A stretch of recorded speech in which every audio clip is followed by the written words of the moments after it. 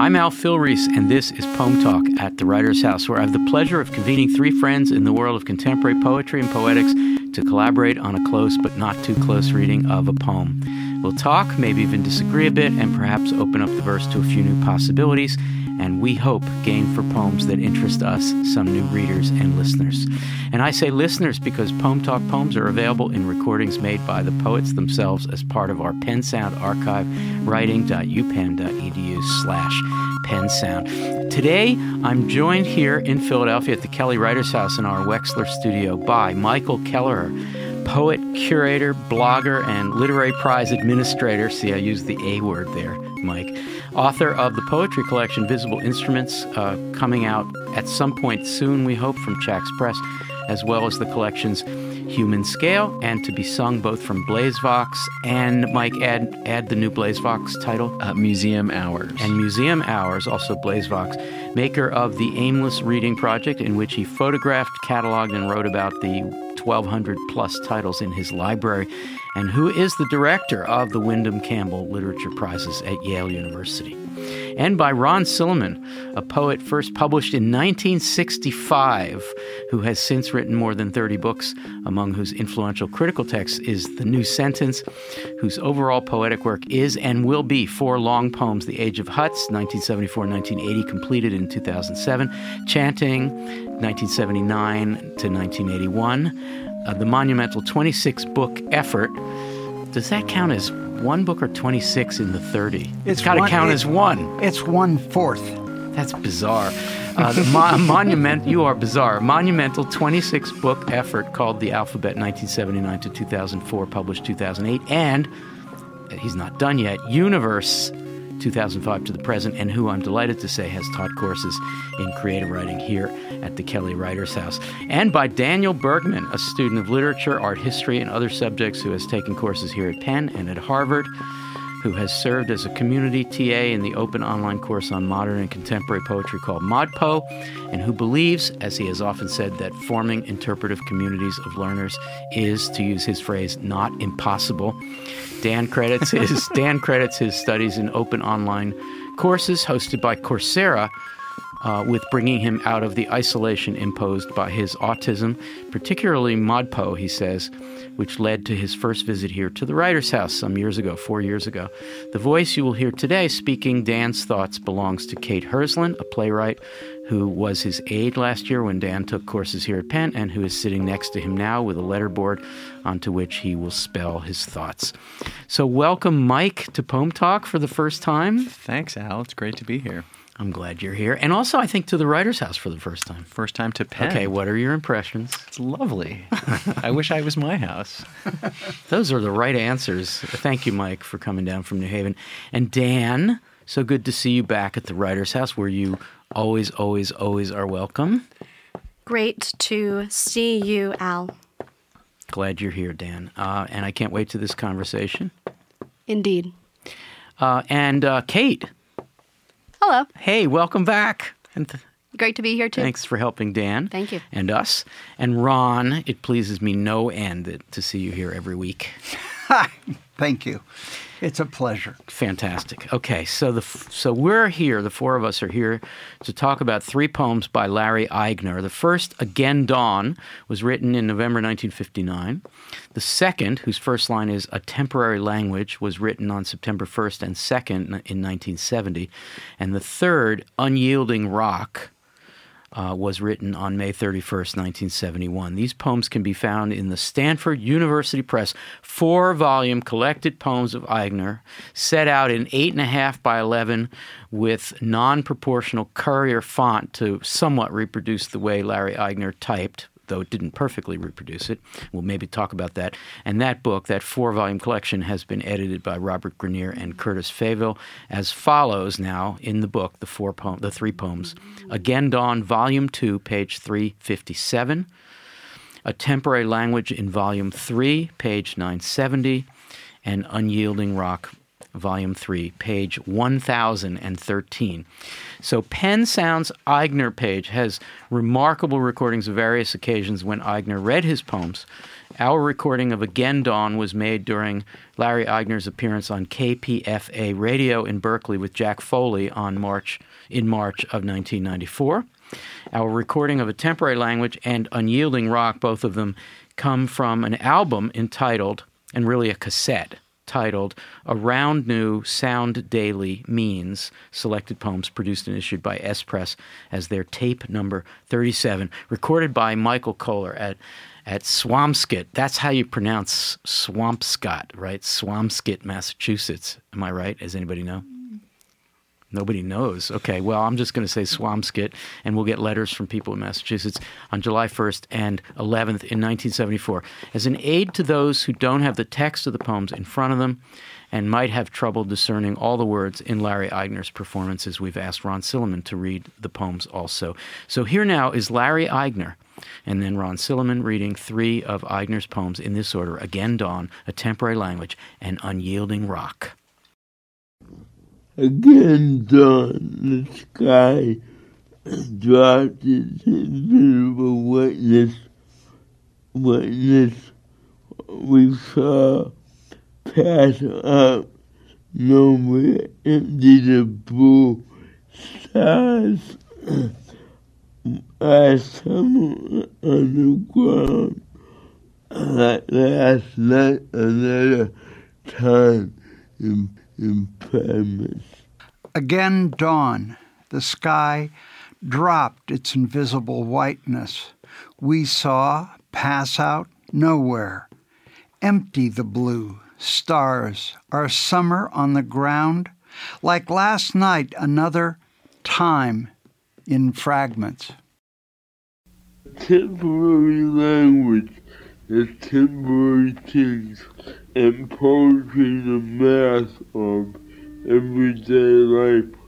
What time of the day is it now? What have you to do with or gotten done? A temporary language as temporary things, and poetry the math of everyday life. What time of the day is it, lad? What have you to do with or gotten done? Unyielding rock, cars full of trackless. The night, what you hear, some belief, sad songs, in the ears of foghorn, circulation, air and water, voices bear on the wind, shapes, branches, birds, leaves run together. The moon peels in the earth, articulate beyond walls. Unyielding rock, cars pull off, trackless the night. What you hear, some belief, sad songs, and there's a foghorn. Circulation, air and water, voices bear on the wind, shapes, branches, birds, leaves run together, the moon, field in the earth, articulate beyond walls. So I'd like to begin with Again Dawn. We don't have to go in order.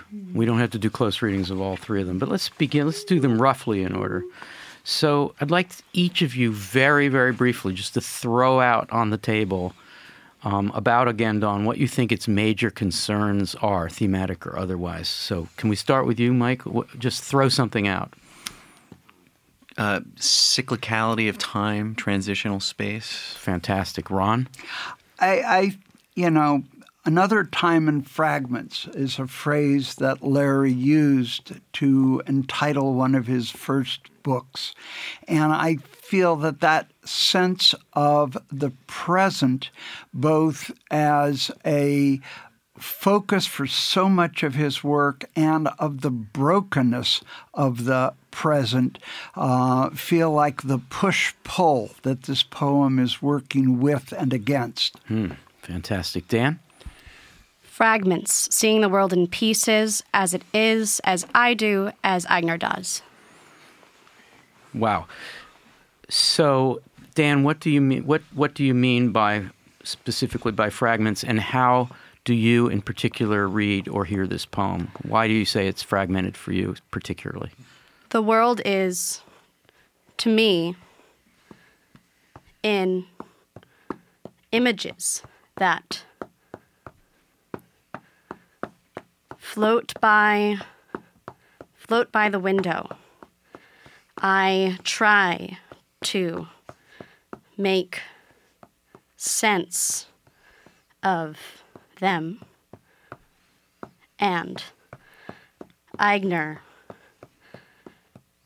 does it by seeing the world as it is, in fragments, in all its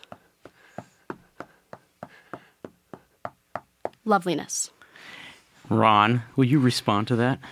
To Dan's point. It makes total sense to me, both as an experience of life in and of itself. I mean, Larry was not a Buddhist in any trained sense of the word, but so many of the concepts that Westerners associate with that worldview will feel very familiar and comfortable in that same sense. It's worth keeping in mind that all three of these poems were written while Larry was still living with his parents in Massachusetts, where he had very few visitors, and much of every day was spent on an enclosed porch looking out at the world.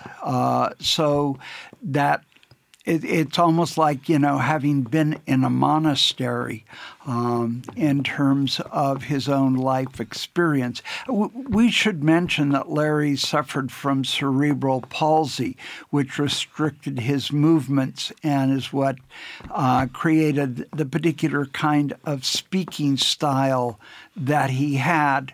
And the typing style as well, right? And the typing style as well. He had the ability to peck with his right hand and grasp with his left. And that literally was the physical vocabulary he had. Just the first line to me, Mike, again, dawn, suggests either hallelujah, another day, or this thing just goes on, and I'm still not I'm trying to make some sense of it, but it's all coming to me in pieces. I think that's right. And I think also that calling attention to the dawn itself, which is that sort of transitional moment between the night and the day. And I think as you move through that poem, when you're talking about the invisible whiteness and emptying the blue, and you're getting into all of these ways in which the day feels like a smooth passage of time, but is actually made up of all these sort of particular parts that can be broken down and experienced in their own right, almost as a kind of sublime. And Sublime, as Dan says, that speaks to the temporary language. Which is where we're going next. Dan, you should be the host of the show. We're going to go to a temporary language, but before we do, Dan, let me read Aigner's remarks after reading Again Dawn on KPFA. So by that point, Ron, he's moved out to San Francisco, and he's on the radio with Jack Foley, and he's reading an old classic. He's reading a 1959 poem in 1994. And even has learned to speak much better, having gone to Berkeley, where he had to talk to different people every day. It was very different from his experience in Massachusetts. Gee, that makes me think, Dan, I will read Aigner's comments, and I would love to hear your response to it, but let's pause on what Ron just said, because we chose for Poem Talk to have you read the poems on the assumption that without a text, people listening to a podcast are going to have some trouble discerning some of Aigner's enunciations. That's not an obvious move to make. Do you want to say something about that? Because you heard him perform a number of times. Yes, I did. And I first met him over the telephone. When he moved to Berkeley, I called him up just to see if I could come on over, and wasn't quite prepared for what I then got in those terms. Larry gave a limited number of readings in his life, more than Jimmy Schuyler, less than most poets. He used various forms of visual aids in almost every reading he did. Including the text occasionally? He would hand out, he wouldn't, but the person who was working with him, often Robert Grenier, would hand out copies of the poems for each person in the audience, or it would be projected on a screen, which did happen sometimes. There was one large reading at the Pacific Art Museum at the University of California, where they actually had one of Larry's poems up on the outer wall of the museum, as well as on a screen in the auditorium in those terms. So you're saying that Aigner himself was aware that aid to the reader or to the listener would be appropriate? He was aware of it. He was unhappy the one time that a videotape was made of him reading, and Allen Ginsberg later was asked to do what I just did, which was to read those texts over, and they sort of brought his voice down and brought Ginsberg's up. I think he felt, as he did more than once by some decisions other people made, as if they weren't paying attention fully to him as a mature artist. Right, exactly. Dan, first, before I quote Aigner's remarks and get you to react, do you want to add something to our decision to have Ron read Aigner? Sure. I think in this case, it is lovely to hear Aigner in the voice of Silliman, as it is lovely for me to hear my thoughts in Kate's voice. I mean that. Don't worry. All right. Fantastic. There's more. But I could see that in the time you describe, that takes some of his control away, which is truly terrible to see. Thank you, Dan. Okay, so now I'm going to read Aigner's remarks. And actually, I'd like all three of you very briefly to comment on what Aigner says here. When asked about, after he read again, Don, he was asked about it, he said something about what it means. And he said, well, I forget what I meant and disappointed, I guess. You know, my mother said to me, to communicate, you must speak clear, first of all, though I soon realized that immediacy and force take priority. So, Mike, the end of that is I learned how to speak clearly, but I realized that immediacy and force are more important than clarity. Can you do anything with that distinction? Well, I was thinking about what Ron was saying about calling Larry on the phone, and actually my introduction to Larry Aigner came when I started school in Buffalo, when we were in a seminar. And Ben Friedlander was in the seminar with us, and he gave a presentation on Aigner one day. He had edited Aigner's essays. And so he began the presentation by playing about a 10-minute answering machine message that Larry had left, suggesting edits to what Ben had put together for his book. Wow. And does that recording survive somewhere? Oh yeah, Ben has it. Yeah, Ben has it, and it's a remarkable recording. It sounds very much like what we've heard today. It's you really have to listen very closely, but there was this incredible force and this clarity to the force of what he was saying. You know, he was not taking what Ben was doing lightly. I mean, he was very, talking about every single decision Ben made on the page and trying to orchestrate where he was moving with that, which was really remarkable. So I heard that before I ever even read an Aigner poem on the page. Ron, quick thought on Larry Aigner's comment? Surely. It is very Olsonian in the sense of Charles Olson and his concept of projective verse, which is often very casually taken today as though it were simply a prescription of how to use the line with regards to breath in the poem, but also, and even more importantly, so I think Larry would argue here as well, in Olson's prescription that you must move instantly from one perception to the next, that, immediacy and force take priority. There is that cognitive side to projective verse that is actually its most important thrust, and that's exactly what Larry is pointing to here. Wow, great, thank you. Dan? Dan says, immediacy and force are not my friends, but I don't think clarity is better than truth. Wow. Okay, we're gonna move to actually my favorite of all of Aigner's poems, A Temporary Language. So it seems to me a meta poem. Does anybody want to say what Aigner might mean by the math of everyday life?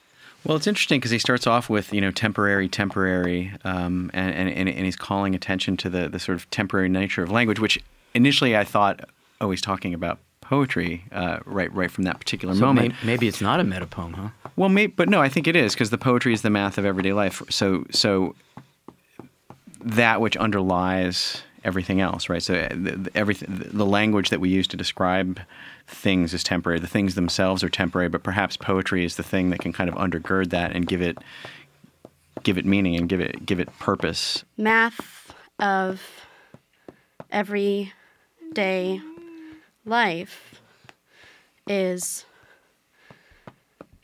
sequence or order of events, which is the poetry of each day for me, of putting the pieces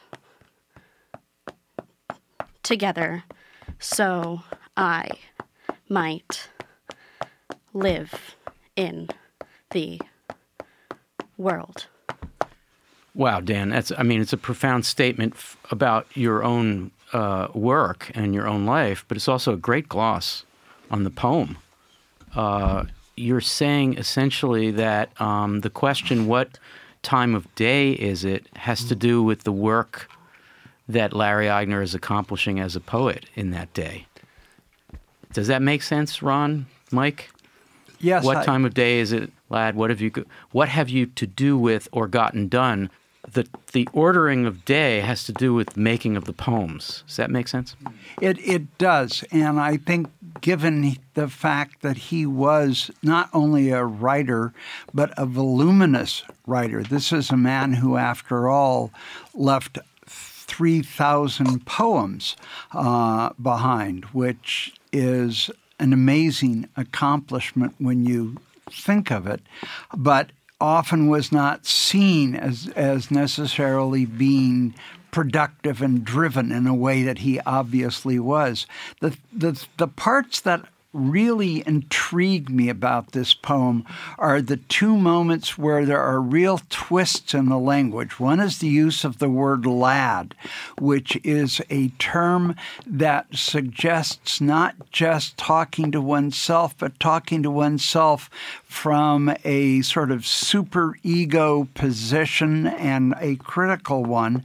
And the other one is around the word life, which I see as put into a place where something that would rhyme with the word things would be expected by the prosody. And he's withheld that rhyme from us at exactly that point after setting it up for us to hear it with the reiteration of the word temporary.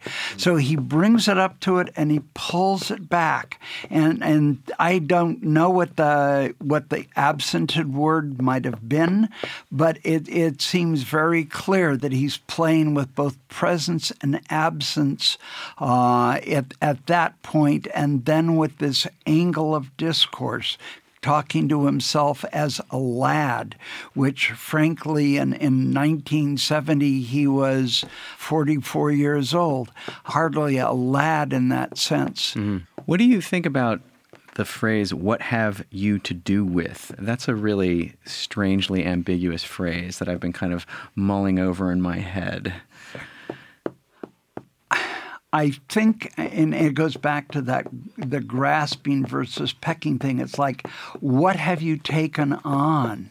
What was the substantial challenge you picked for that day, which could be large, like a poem, or it could be very small. It's like, what has been the scale of your challenge? How have you challenged yourself today?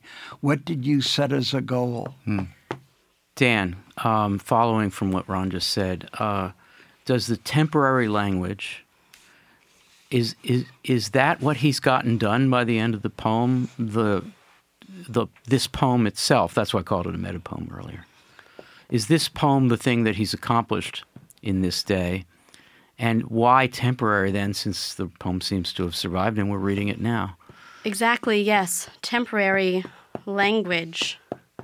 I know for myself, it's never there forever exactly, but you say it still because you must. That's great. That's really profound because it makes me think that the first part of the question that Mike was pointing out, what have you to do with, is a question about, seems to be a fractured question about relevance, maybe responsibility, and then it turns to productivity from that. Dan? It's so important. It seems not, but it is. So thank you all for that. Let's turn to Unyielding Rock. And I don't expect that we'll have time to do a close reading of this poem, but let's have a few comments, and then we can talk overall about what we see in Aigner. We go from temporary language to an unyielding rock. Ron, is that an unusual image of stability? It's perhaps unusual in its presence in Larry's world. Yeah. As with the temporary in the previous poem, or the word again starting the first poem, which I've always read as an index that he hadn't slept the night before. Again dawn. Again dawn. The indeterminacy of life itself is a really important phenomenon to Larry, and yet to have something that is literally articulate beyond walls. I mean, that's a term that carries not only a New England reading, but also a reading in terms of Jewish culture that one might not always hear or recognize in Larry's work. That seems to be, invoked here. New England because of the stone walls that are ubiquitous in a Frostian sense. In the most consciously Frostian sense, right. Yes. And then beyond walls, you said there's some part of a Judaic tradition being invoked. Can you say that again? Well, I'm not. I'm not Jewish, so I don't really fully understand the meaning of the wall in Jerusalem, for example, or the meaning of walls in those terms, or even, what that wall might mean if he were thinking of Berlin in that sense. But all of, it's not a term that doesn't have a history, and some of those aspects, I think, resonate with Larry's life. take like an air and water, voices bear on the wind, shapes, branches, birds, leaves run together, the moon peels in the earth, articulate beyond walls. And now we've got voices bearing on the wind, shapes, branches, birds. So that's either the particularities of nature or it's resolving the rock into something very airy and vague and insubstantial, the voices on the wind. So is he shifted, or is he reinforces a sense of the unyielding actuality and reality? Well, I was reading this poem as a poem about listening, and I feel like when I read that first paragraph, I feel like we're listening to somebody, or we're paying attention to somebody listening to, say, the radio, and then suddenly rock takes on a different tone. Oh, it's music. Unyielding rock and roll, we do right? have a car driving in the night, or and then pulling trackless. This is the age of the 8-track tape, and then what you hear, some belief, a preacher, or sad songs on the radio, and then you're drawn away from it towards the foghorn, and then to nature, the circulation of air and water, and then voices. Now you're kind of off in this, almost in a reverie at this point. The voices and the shapes and the branches and the birds and everything kind of running together, and so beyond walls is this articulation of the waves of the radio moving out beyond the stone. Wow. I hadn't thought of that at all. Dan, can you help us with this sense of articulation at the end? The moon field leaves run together, the moon field in the earth, articulate beyond walls. What kind of articulation Absolutely, is this? You yes. knew I was going to ask you about this. Please. I know you. What too? What? So, articulate Yeah. beyond walls. I know so much about this idea that there are barriers, but the struggle for Aigner and for me to say it, to live it, is the life you must write for yourself. You must articulate for yourself. Are you saying that you try to articulate outside the wall that walls you in? Precisely. Yeah, okay. Precisely. All right, so any of us, any of you, how does that thought, as so well explained by Dan, how does that come from a poem that starts with unyielding rock? I'm kind of leaving aside the rock and roll reading there because I don't know what to do with that. But anybody, how do we go from unyielding rock to this? I mean, I'm persuaded by Dan's reading that that Aigner he wants this poem, like he wants a temporary language, to get beyond his limitations and to do that work for him. I assume that's partly what Dan is saying.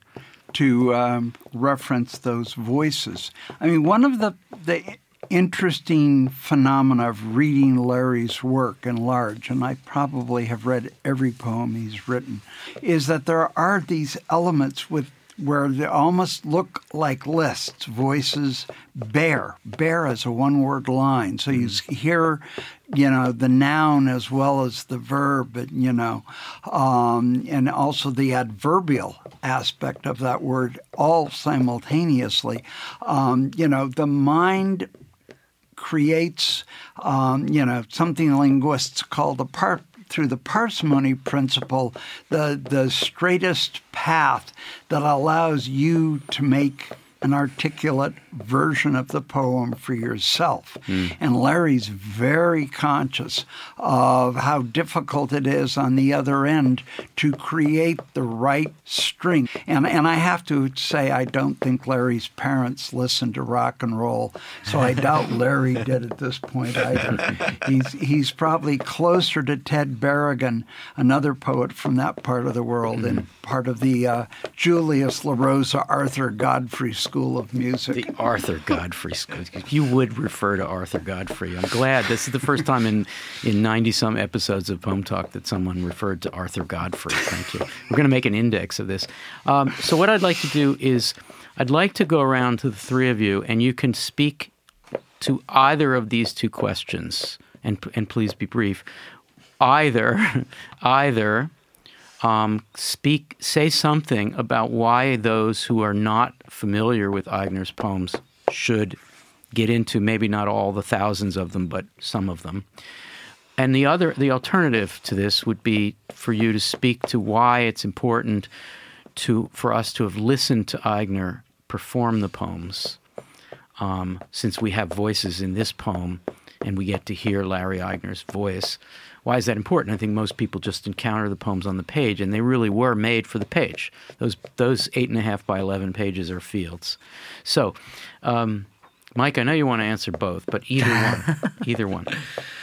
I was thinking about what Ron was saying earlier about the sort of, the non-Buddhist Buddhism in Larry's work. And when I read his work, I think a lot about a Japanese filmmaker, Yasujiro Ozu, and there's this sense of like this fixed camera that stays in one place from a low angle and just looks forward at the action unfolding before it, and then what's unfolding before it is framed in a series of frames. And so you're looking into a room, and then at the back of the room there's a doorway, and then there's action going on in that doorway, and then there's another doorway through there, and the films are always about the sort of the human and the emotional and the action that's occurring in that sphere.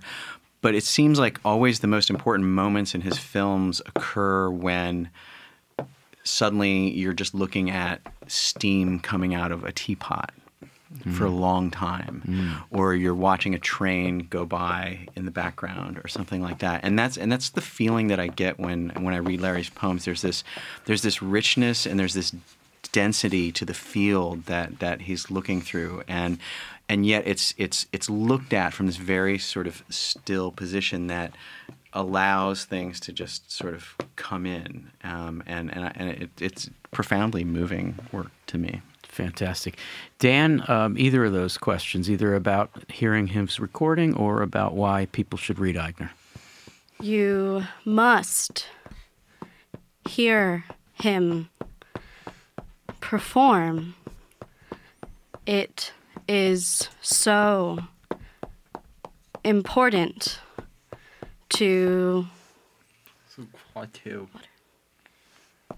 listen to the struggle, to hear the walls he fights beyond, articulates beyond, to say the thing that he must say. Thank you, Dan. Ron, which one of those questions do you want to answer? There are such riches in Larry Aigner's work, and he uses such a basic, quote, simple, unquote, vocabulary with which to read them, that he's actually a wonderful first poet for people who've never read contemporary or modern poetry to begin with, because these riches go on forever. I've been reading Larry Aigner now for half a century, and I, can go through them and gain new things every time. Well, thank you all. We that was sort of our round of final words, but I'd like to invite you each briefly to look at any of the three poems and pick out a line or a phrase that you just want to put into the record and say something about it, a line or phrase that was particularly striking to you. And Mike, I didn't give you very long to think about this, but would you would you start? Some belief, sad songs, and there's a foghorn. And why? What's so good about that? I think that if we go with my reading that he's listening to the radio in this, I feel that you really get this sense of a mind searching for something to engage it, and the way that those phrases are sort of stacked on top of each other, and it is kind of list-like, but it to me it's just this sort of movement towards finding an object to finally light on, and I think it's a really it's a real gift to be able to feel the rhythm of another person's mind that you can get in poetry, and I think that's evident here. Great, thank you, Mike. Empty the Blue from Again Dawn. It is such a classic Larry line in that it is part of a larger sequence, that those objects, those nouns, but at the same time set in such a way that by itself it so reverses the typical balance of what you expect. That, he's describing the night sky turning into the day sky, empty the blue, that it completely transforms the moment. And his work is so full of those moments that just suddenly turn on themselves in the simplest phrase, the simplest words. He really teaches you not to do too much. Fantastic. Dan, favorite line or phrase?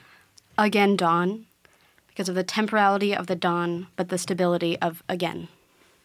Fantastic. I'm going to add one.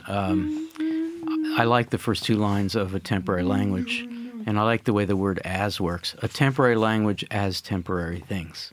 When I think of this poem as stipulating the idea of a supreme fiction, that you can accomplish something in a day, and that, as Dan was telling us, it's still a struggle to make it anything more than temporary. But the as there suggests that there is a deep alignment of the language, for instance, of this poem, and the things in Larry Eigner's world, which are temporary as well. And that alignment is really powerful, and it makes the poem one of those things, and since we're reading it all these years later, hardly temporary at all. So we like to end Poem Talk with a minute or two of Gathering Paradise. Each of you, I'm going to ask you to spread wide your narrow hands and to gather something really poetically good to hail or commend someone or something going on in the poetry world, a new book, a poet you admire, a literary prize you want to recommend.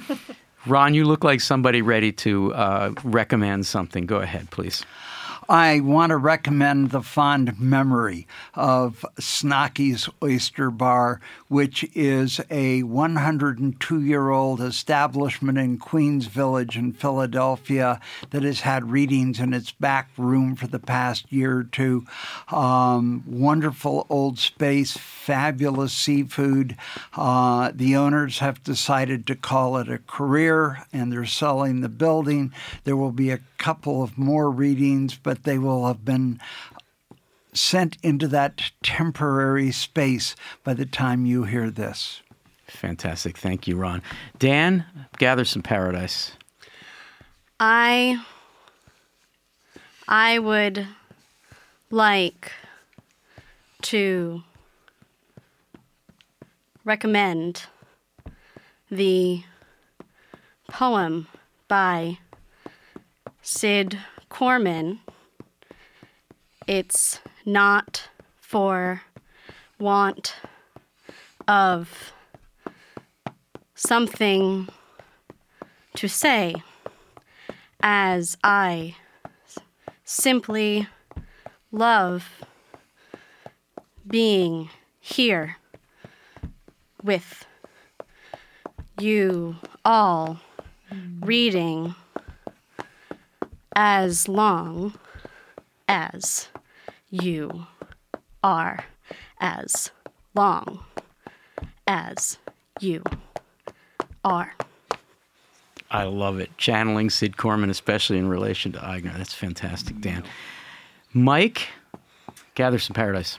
Well, you mentioned literary prizes, which we discussed earlier today. And I guess I'll take this moment to make an announcement, which is Please that the do. Wyndham Campbell Literature Prizes, which I run at Yale University, which currently recognize only fiction, nonfiction, and drama, are going to be adding poetry as a category. Is this the first time publicly that's being And said? this is the first public announcement. So the prize said will now development.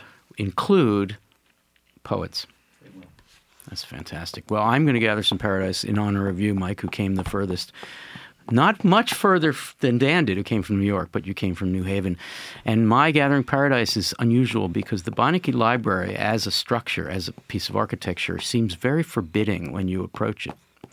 And it turns out to be a fabulous space inside, not just because of all the fantastic literary manuscripts, including the Gertrude Stein manuscripts, among many others.